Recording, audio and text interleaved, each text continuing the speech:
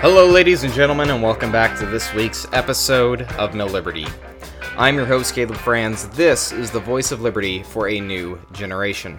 I am thrilled to have you here this week. This week, I am bringing on a special guest. We are continuing our Liberty Candidate series here on the program ahead of the 2018 midterm elections. And as I said earlier, it wasn't last week, but I do believe it was the week before, that we would be bringing on a guest very shortly that would be a fairly big name in the Liberty community, somebody who's running for the governor of Florida, of the state of Florida, and his name is Bob White. He is, as I said, running for the governorship in Florida, and he is a very strong Liberty Republican. He has been the chairman of the RLC of Florida. We've worked many times with the RLC here on this program, a great group doing a lot of great things. And in this interview, we talk about a wide variety of issues from his campaign and how he's doing and why he decided to run, as well as some of the specifics that involve the gun debate. It involves the Second Amendment. It involves criminal justice reform, the environment, energy, and the proper role of government in the economy, and so much more. So, without further ado, I'm very excited to present to you an interview that I had a lot of fun with. Bob was recently just endorsed by Ron Paul for governor, and so you can kind of get an idea on where he stands on a lot of the issues, but we still go into a lot of those anyway, and I think he has a very interesting perspective on many of them that is certainly worthwhile and worth listening to. So, without further ado, please sit back and enjoy my interview with Bob White, running for governor of the state of Florida. All right, Bob, welcome to MilLiberty. I am thrilled to have you here on the program. Welcome. It's great to be with you. So I'm really excited to get to talk with you. I think you're a very interesting candidate for a very important job in the state of Florida. And I'm very happy to have you on as one of our guests on the Liberty Candidate series. So first, let's go ahead and discuss some of the basics. Why, who are you? Where did you get the idea and the inspiration to run for governor in Florida? And what's really motivating you? Sure, of course. Well, listen, I'm a fourth-generation Floridian. I grew up in Polk County. I now live in Brevard County, product of public schools. Graduated from the University of Central Florida with a degree in business administration. I'm married, 3 grown children, 4 grandchildren, and a 5th grandchild on the way. They're a big motivating factor for me to be involved in this. I just want to make sure that I do everything I can so that Florida becomes, remains the best state in the nation to raise a family, to start a business. And I want Florida to be that state in the nation where people are largely left alone by their government and are free to pursue their own desires in peace and tranquility. I have never held public office. I'm running as the outsider against the political establishment. For the last 7 years, I've been the chairman of the Republican Liberty Caucus of Florida. In that capacity, I've been going back and forth to Tallahassee at my own expense each year during the legislative session and during committee weeks leading up to the session, working on legislation that our organization either supports or opposes. So I know how Tallahassee works. But after 7 years of doing this, more importantly, I know how Tallahassee doesn't work. And I have become convinced that Tallahassee doesn't work well for the people of Florida. I think it works great for the political establishment, the politicians, the bureaucrats, the lobbyists, and the special interests that the lobbyists represent. I believe they're a big echo chamber up in Tallahassee, listening to each other, taking care of each other's needs, while the needs of the people go largely unmet. And I think the problem, Caleb, comes down to money. I think that the people of Florida have lost their voice in the process. It's been drowned out by hundreds of millions of dollars in dark money, special interest campaign cash that is being laundered, legally laundered, but laundered nonetheless through political committees that are being operated not just by the special interests, but by the politicians themselves. It's how they get around the caps on their campaign accounts. It's how they are able to hide from the people of Florida, where much of the money comes from in the first place that fuels their campaigns. And it's also how they're able to disguise, in many respects, what they're actually using the money for that they're raising through these political committees. So it really is a swamp. It needs to be drained. We've got to have significantly more accountability and transparency in the area of campaign finance. So that was a big issue for me, a motivational issue that got me looking at this race in the first place. How can we rein in that dark money aspect of campaign finance? How can we make it more accountable, make it more transparent? So that got me focused on the race.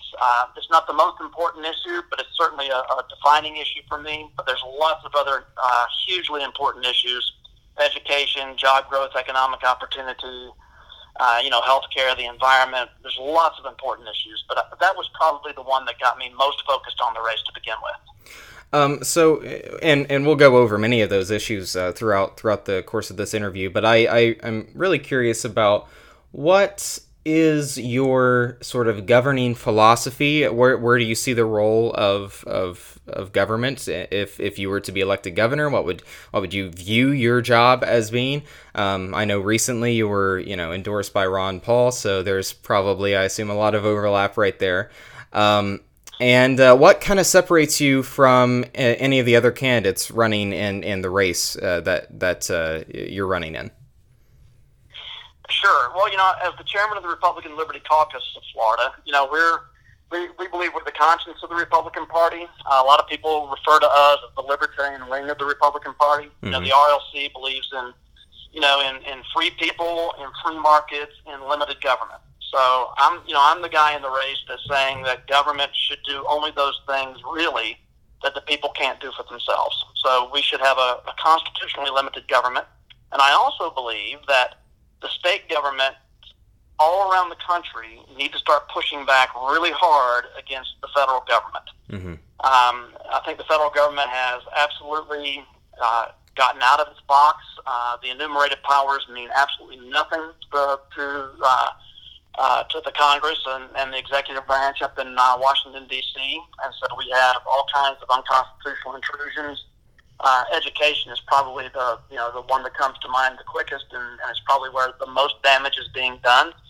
And so I'm actually advocating for pushing back against the federal government when it comes to the Department of Education.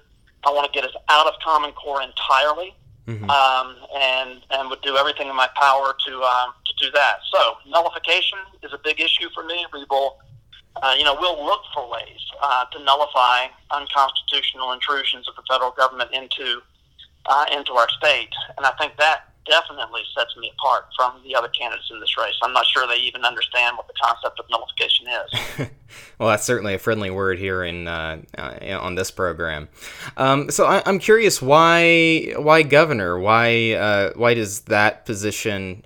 Why was that the sort of role that you wanted to fill instead of maybe another role, maybe a state or lower state role, or maybe a higher federal role? What about that position attracted you?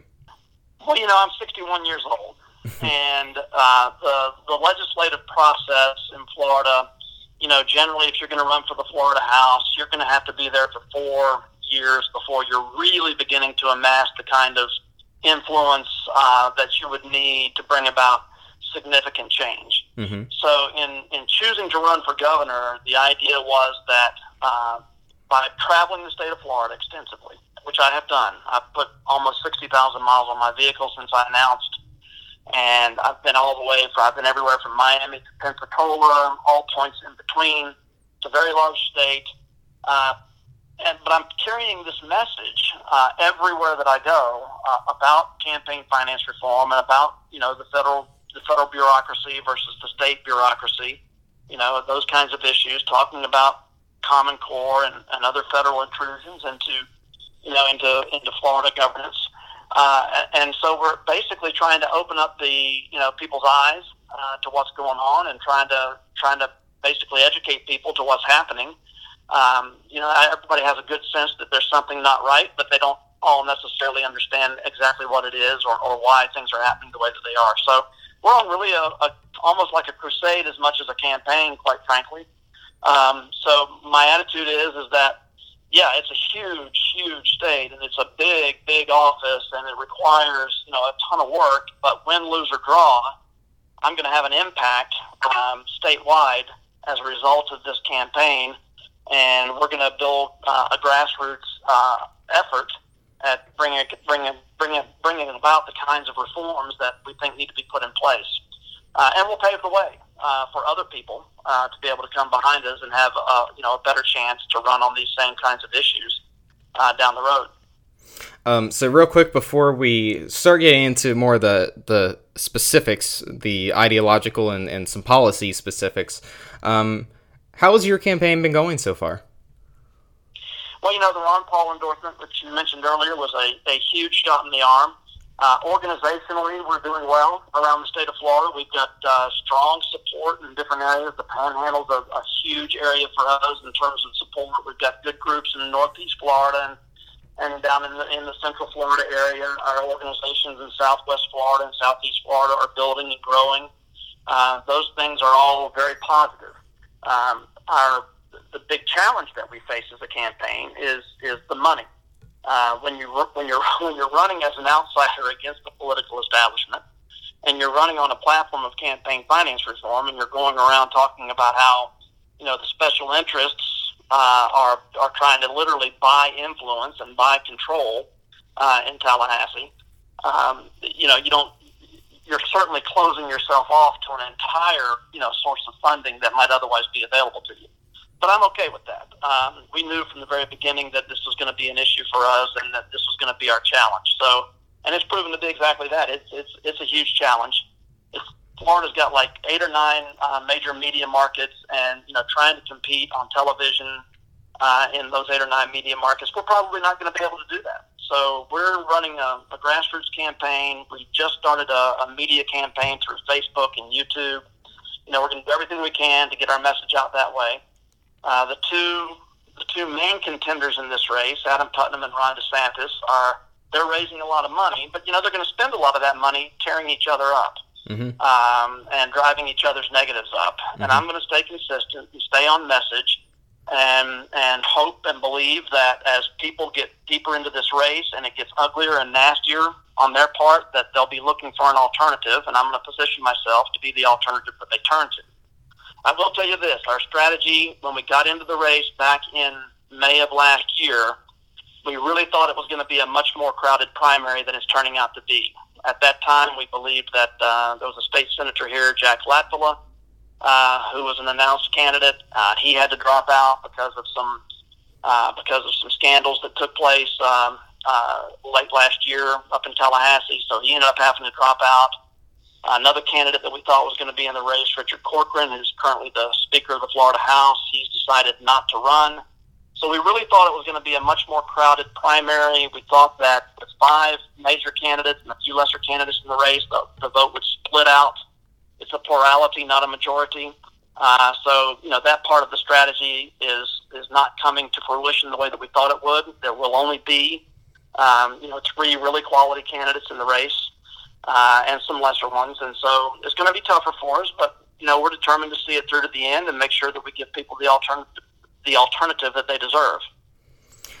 So let's start getting into a few specifics about what you think about certain issues that have come up in the national spotlight and the state spotlight, and go from there. So first of all, I want to sort of talk about a few economic issues. And sort of get a feel for where you stand on some of those. Obviously, Florida is one of the more prosperous states in the union. I feel like it's safe to say.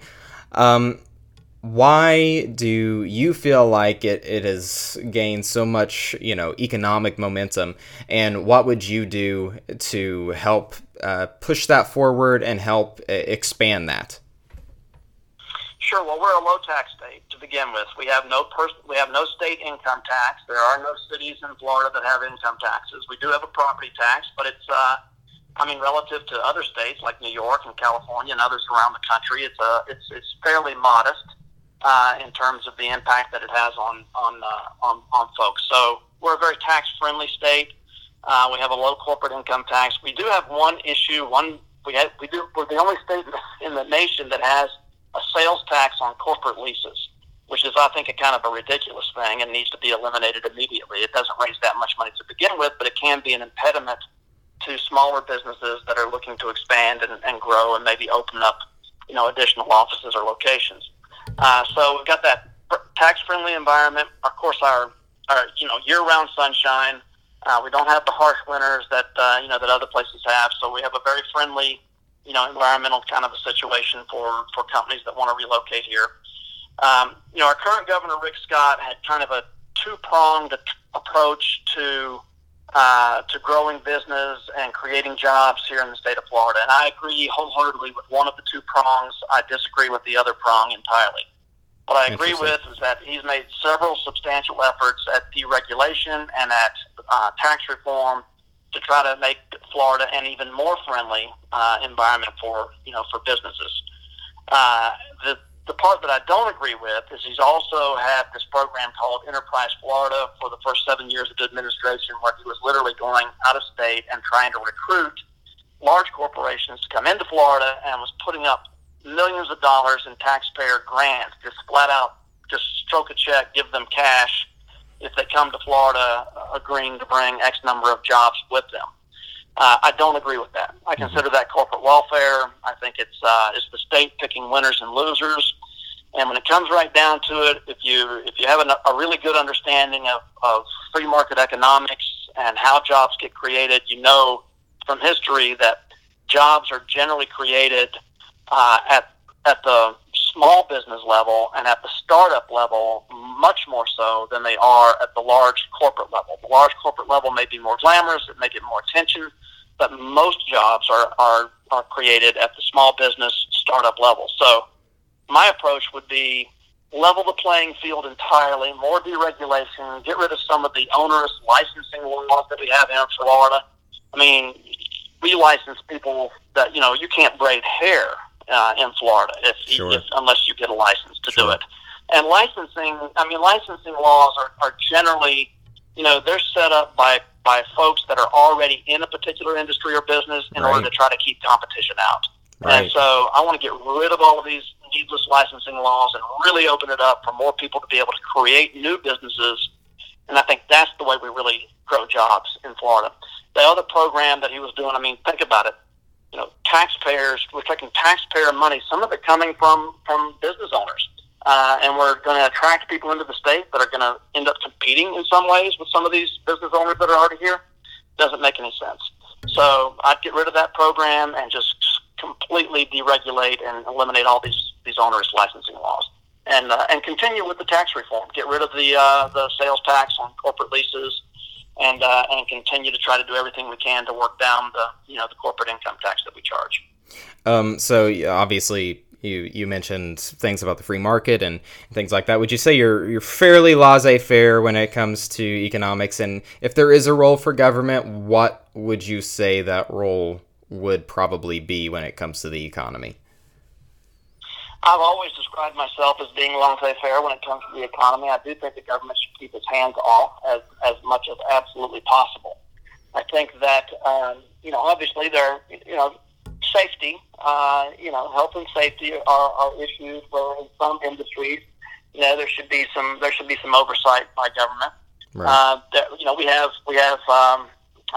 in the energy field, energy suppliers. Florida has a public service commission that sets rates and approves the expansion of power plants and those kinds of things. Our power companies in Florida are government regulated monopolies, basically. So we have to have some regulation there. And then we have some areas where there's some new kinds of industries that are coming online, like network transportation companies, Uber and Lyft. Mm-hmm. Florida did just pass a statute this past year to come up with a statewide regulatory framework for that industry, because they were faced with a situation where, every single local government in the state was trying to develop, and county government, they were all trying to develop their own regulations for network transportation companies. So that was just going to be a nightmare for operators who were crossing county lines, trying to figure out what they have to do to be in compliance in different areas. So having one statewide statute that governs that industry makes sense.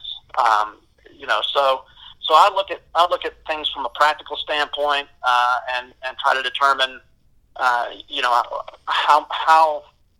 I'm all for local control. I'm all for pushing government down to the lowest possible levels, but there are some areas where the state does have an overriding obligation to make sure that things are set up fair. So to your last point, I just want to make it clear.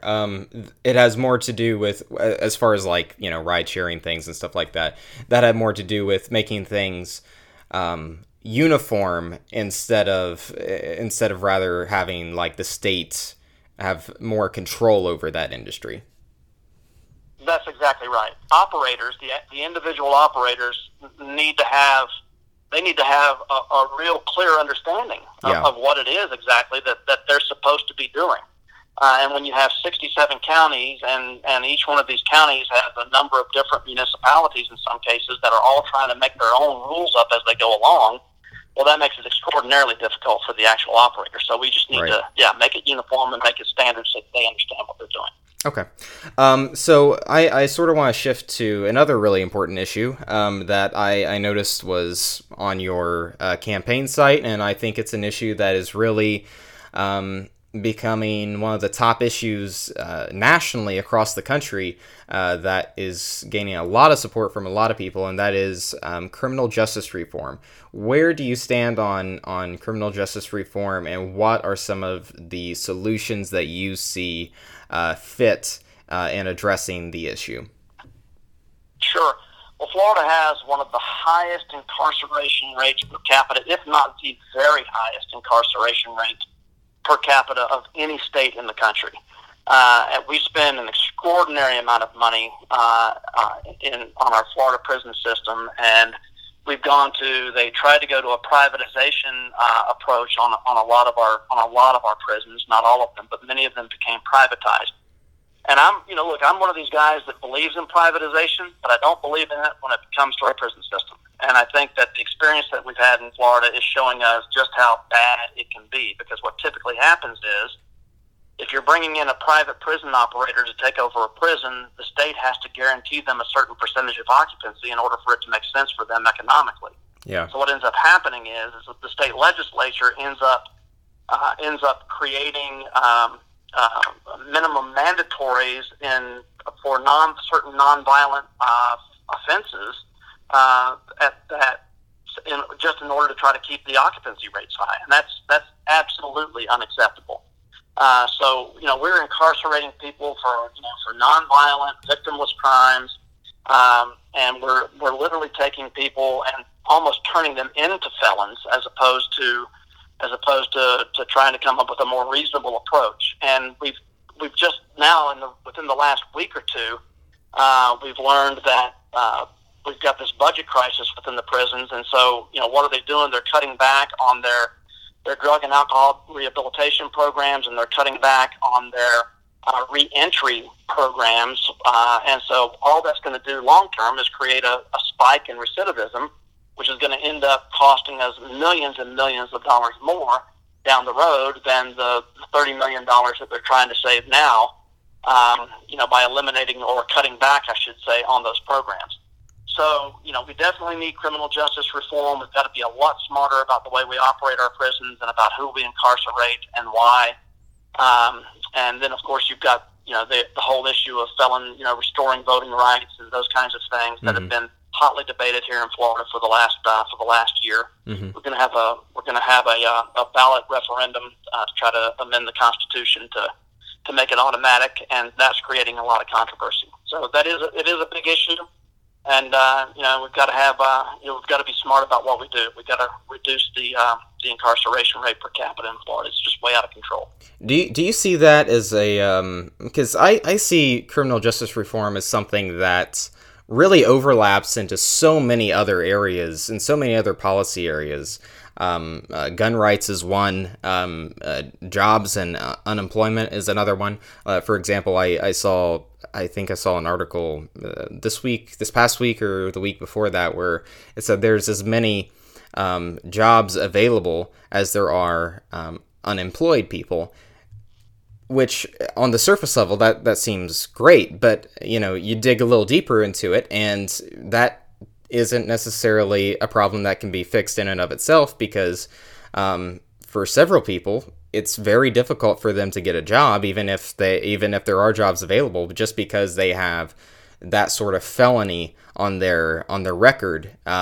And nobody wants to hire them. Do you see that as sort of an economic benefit to push through criminal justice reform, as well as just the obvious moral benefits that goes along with it as well? Absolutely, it does. I mean, in many cases, we're taking family breadwinners, out of the house and incarcerating them.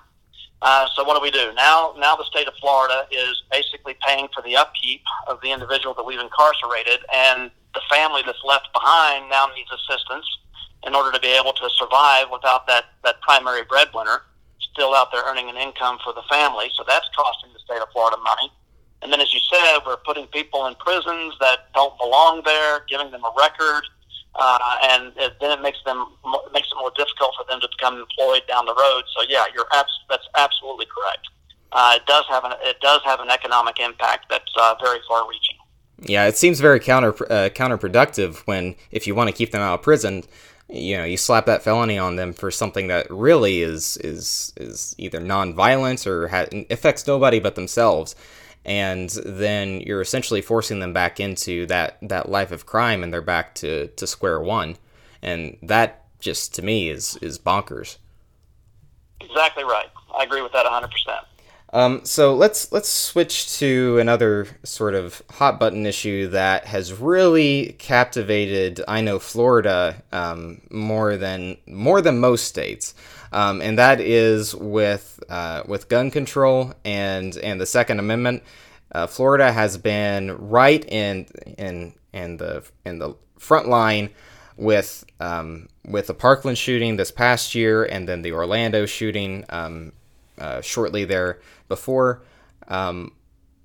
Where is your where do you stand on the Second Amendment? I sort of get a feel of where you stand, but more importantly, what I want to ask is, what is your response, and how do you see is the most effective way of addressing these sort of tragedies that occur just far too often? Okay, well, first let me just say this. Florida is we're the third largest state in the nation, population-wise. Mm-hmm. And we are, depending on which study you look at, we're either 47th or 49th in the nation in spending per capita on mental health. Mm-hmm.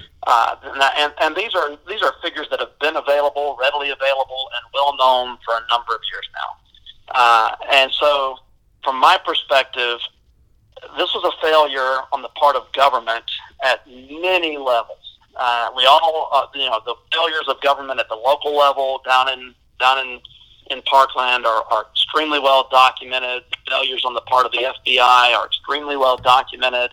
At the state level, the Department of Children and Family Services, those failures have been extremely well documented. I look at the state legislature and I say to myself, how in the world could they fail to anticipate the potential for a tragedy like this happening, knowing about our population and about our spending on mental health, having seen what just happened at the Orlando Pulse nightclub. We had another shooting down at the airport in Fort Lauderdale where 8 people were killed. Yeah. To have sat on their hands and done nothing until this catastrophe, this horrible tragedy happened, and then to react almost in panic mode out of desperation to just try to get something done so that they could say that they did something, to me, that does not constitute leadership. As the chairman of the Republican Liberty Caucus of Florida, I've been going back and forth to Tallahassee for 7 years, as I said, and we have always been very pro-Second Amendment as an organization. We believe in the Second Amendment. We believe in the right of citizens to be able to keep and bear arms. Over the years, we've worked on, bills like open carry and campus carry and bringing about an end to government-mandated gun-free zones. What's really interesting, Caleb, is that, one of the more controversial aspects of the Marjorie Stoneman Douglas school safety bill that got passed out by the legislature in response to this tragedy has been what they're calling their Marshall Program, where local school districts working with their county sheriffs could actually train and deputize school staff, employees, teachers, what have you, to be able to carry concealed on campus. 2 years ago, in 2016, our organization supported a piece of legislation that would have done the same thing. It would have literally authorized district superintendents, with the approval of their school boards, working in conjunction with local law enforcement for the proper amount of training and certifications, to actually create school security plans that would include designating members of the staff or faculty at different schools to be school security officers that would be authorized to be able to conceal carry on these campuses. And that was 2 years ago. And it could have been done in a dispassionate way, not in response to a tragedy where everybody is obviously, emotional and acting, outside the norm. Yeah, very irrational. Exactly. I mean, if we had done this 2 years ago, taken the opportunity then, who knows? This Coach Feist, who gave his life up protecting his students, perhaps he'd still be alive, and many of the students would still be alive, because perhaps he could have been one of those marshals and he could have taken out the gunman. Mm-hmm. Gun-free zones are killing zones. I don't care what anybody says. Yeah. And, the gun is an inanimate object. It does not just jump up on its own and start killing people. It's the person behind the gun that's doing the damage. And so, the mental health issues have got to be addressed. We've got to start figuring out ways to house people who are dangerous, and so that they're not a threat to society. But I don't think that gun control is the answer. So I sort of want to play devil's advocate a little bit with this, because sure. I agree with a lot of what you said. But a common response would be, if you give somebody a gun who's in the faculty of a school, that's not a guarantee that they're going to actually be able to stop a shooting. Very rarely have people with guns, good guys with guns, so to speak, have stopped shooting. So why should we expect this to be different? Well, actually, I do think that there have been many documented cases of good guys with guns that have, in fact, stopped shooters dead in their tracks. Mm-hmm. Before they could inflict mass amounts of carnage. One thing that we do know is this: even school resource officers, unless you've got several of them, these campuses that we have today are quite large. Many acres of ground are covered. You've got football fields and other athletic fields, and in many cases, we've got a single resource officer responsible for an entire school area. But there are many points where a bad guy with a gun could access the schools. So we got to have more.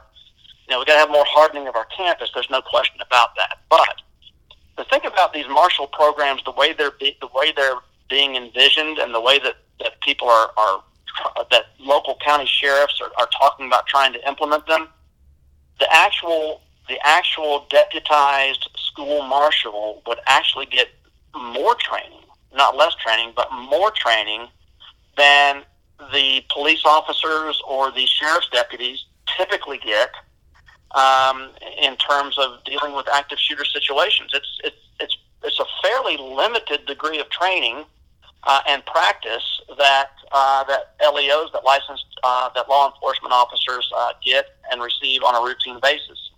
And many of them will tell you that these programs that are being talked about, literally, that you'll have more training and better training for the school marshal than for an SRO.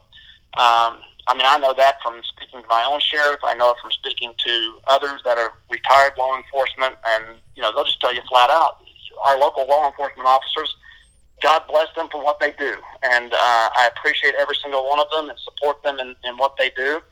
But they don't get the kind of training that they're being talked about for these other positions. The other thing about these positions is that they're all voluntary, and the people that are going to volunteer are going to be people that are already comfortable with firearms. They're going to be people that already are concealed carry permit holders. They already train on a routine and regular basis. Sure. Even more so than local law enforcement does. So they'll actually be better trained and be as comfortable with their firearms as would the local school resource officer that they're talking about putting in there. And they do care about their kids. They do love their kids. And if you've got them in the campus, in varying places, I think there's a much faster response. I mean, think about it. These responses to these situations, I mean, the damage is done in the first 2 to 5 minutes, and it typically takes 5 to 8 minutes for even an on-campus school resource officer to be in a position to respond. So we've got to have a faster response when things do go bad. So I want to get into just one, maybe two more issues before we begin to wind down here. I know that campaign finance reform was an issue that motivated you to run. I recently had, well, not recently, it was a few weeks ago now, but I recently had the executive director from U.S. Term Limits on the program, and I'm curious about where you stand on this and how you view this. Do you see that term limits could be a sort of a form of finance reform?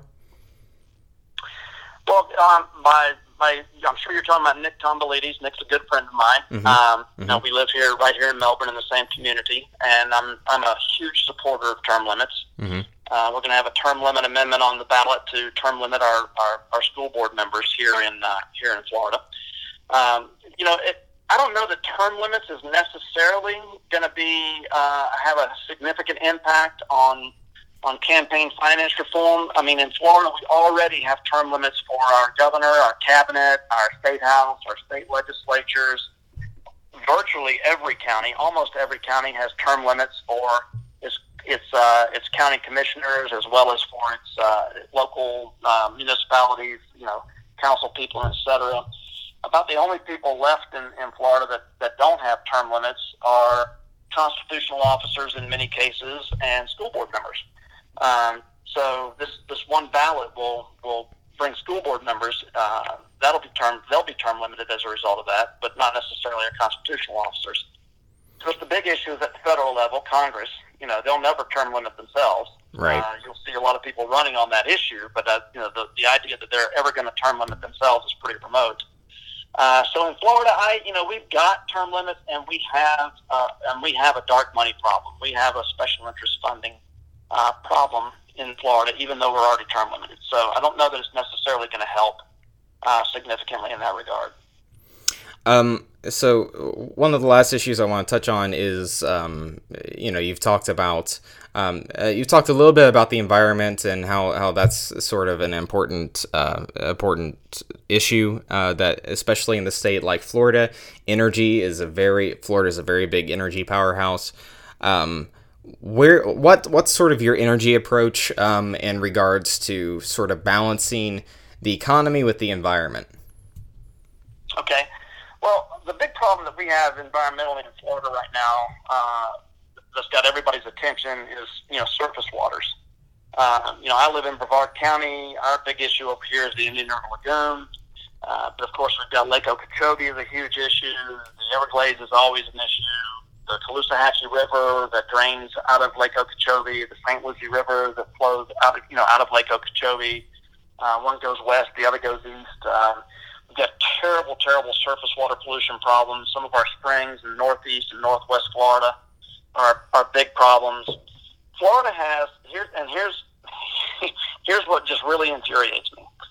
There's approximately 34,900,000 and some odd thousand total acres of land in the land mass of Florida, and 50% of that is already owned by government at some level.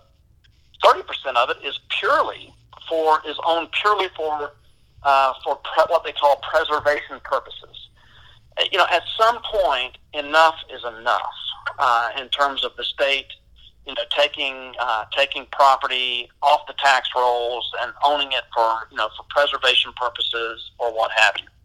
But yet, this past year in the legislative session, they authorized another $100 million that will likely be bonded and therefore will end up being millions and millions of dollars more for purchase of what they call preservation land. And what I've said is that we ought not be spending another penny for purchasing real estate until we've gotten these water issues resolved, because that's a long-term problem for us as a state, is resolving these water issues that we have. And so unless we're buying a piece of property to create additional retention so that water that overflows from the Lake Okeechobee and in high and peak rainy season, a place to hold it and filter it before it goes into the Everglades or goes into the aquifer, unless that's what the property is being purchased for, we shouldn't be purchasing any more real estate in Florida. We don't do a good job maintaining what we already own. We don't do a good job opening up what we've already purchased for the benefit of outdoors people and for recreational purposes and those kinds of things. And I think that's wrong. The property belongs to if we bought it, and I think we've bought too much already. But if we bought it and if we own it in trust for the people of Florida, and we ought to be figuring out ways to open it up for their enjoyment. And we ought to be figuring out ways to sell off those parts of the properties that we've bought that we don't really need for preservation purposes. So often we've bought, the state might have needed 150 or 500 acres and ended up buying 1,000 or 2,000 acres to get the 300 or 400 acres that they wanted in the first place, because that was the size of the total tract, and that was the only thing that the property owner would agree to sell. So we've got lots of excess real estate that I think that we could sell off and reduce the footprint that we own by government in the state of Florida, and still be doing what we need to do for preservation purposes. But we've got to get these water quality problems resolved before we buy any additional land, and I think we're probably at that point where enough is enough already anyway. So before we close out here, I want to go through a really quick sort of lightning flash round to get a few of your insights about you and sort of the way how you think. So Sure. Let me start with this one. What book has had the biggest influence on you? There are two books. One would be Ron Paul's book, Revolution, a Manifesto. That's a big influencer for me. Years and years ago, back when I was still in college, some 40 years ago, roughly, I read a book by Robert Bringer, Restoring the American Dream. That one had a huge impact on me. And Tom Wood's book, Nullification, is one that had a major impact on me as well. All right, those are all pretty solid books, so I think you definitely get a pass on those. What individual has sort of had the biggest impact on your ideology? Well, if we're gonna think back in terms of founding fathers, I would point to Thomas Jefferson. Mm-hmm. As of the founders, the one that had the greatest influence on me. I mean, I'm sitting here at my desk in my home office, and I have this big poster on the wall above my desk, and it's got a picture of Thomas Jefferson, and then it's got a quote from Thomas Jefferson. The quote is, "I have sworn upon the altar of God eternal hostility against every form of tyranny over the mind of man." Mm-hmm. So that goes to limited government, and it goes to keeping the government out of the business of people's daily lives. And so I would say Thomas Jefferson had a huge influence. My father also had a huge influence on me. He was a banker by profession, but had majored in psychology in college. So he had a major influence in terms of economic issues and those kinds of things. What modern day politician do you look at and sit back and think, if I win, this is the kind of person I want to govern like? Well, I'll just come up with some names that I think most of your listeners will recognize. Of course, there's Rand Paul. Mm-hmm. There's Mike Lee, Thomas Massey, Justin Amash. Mm-hmm.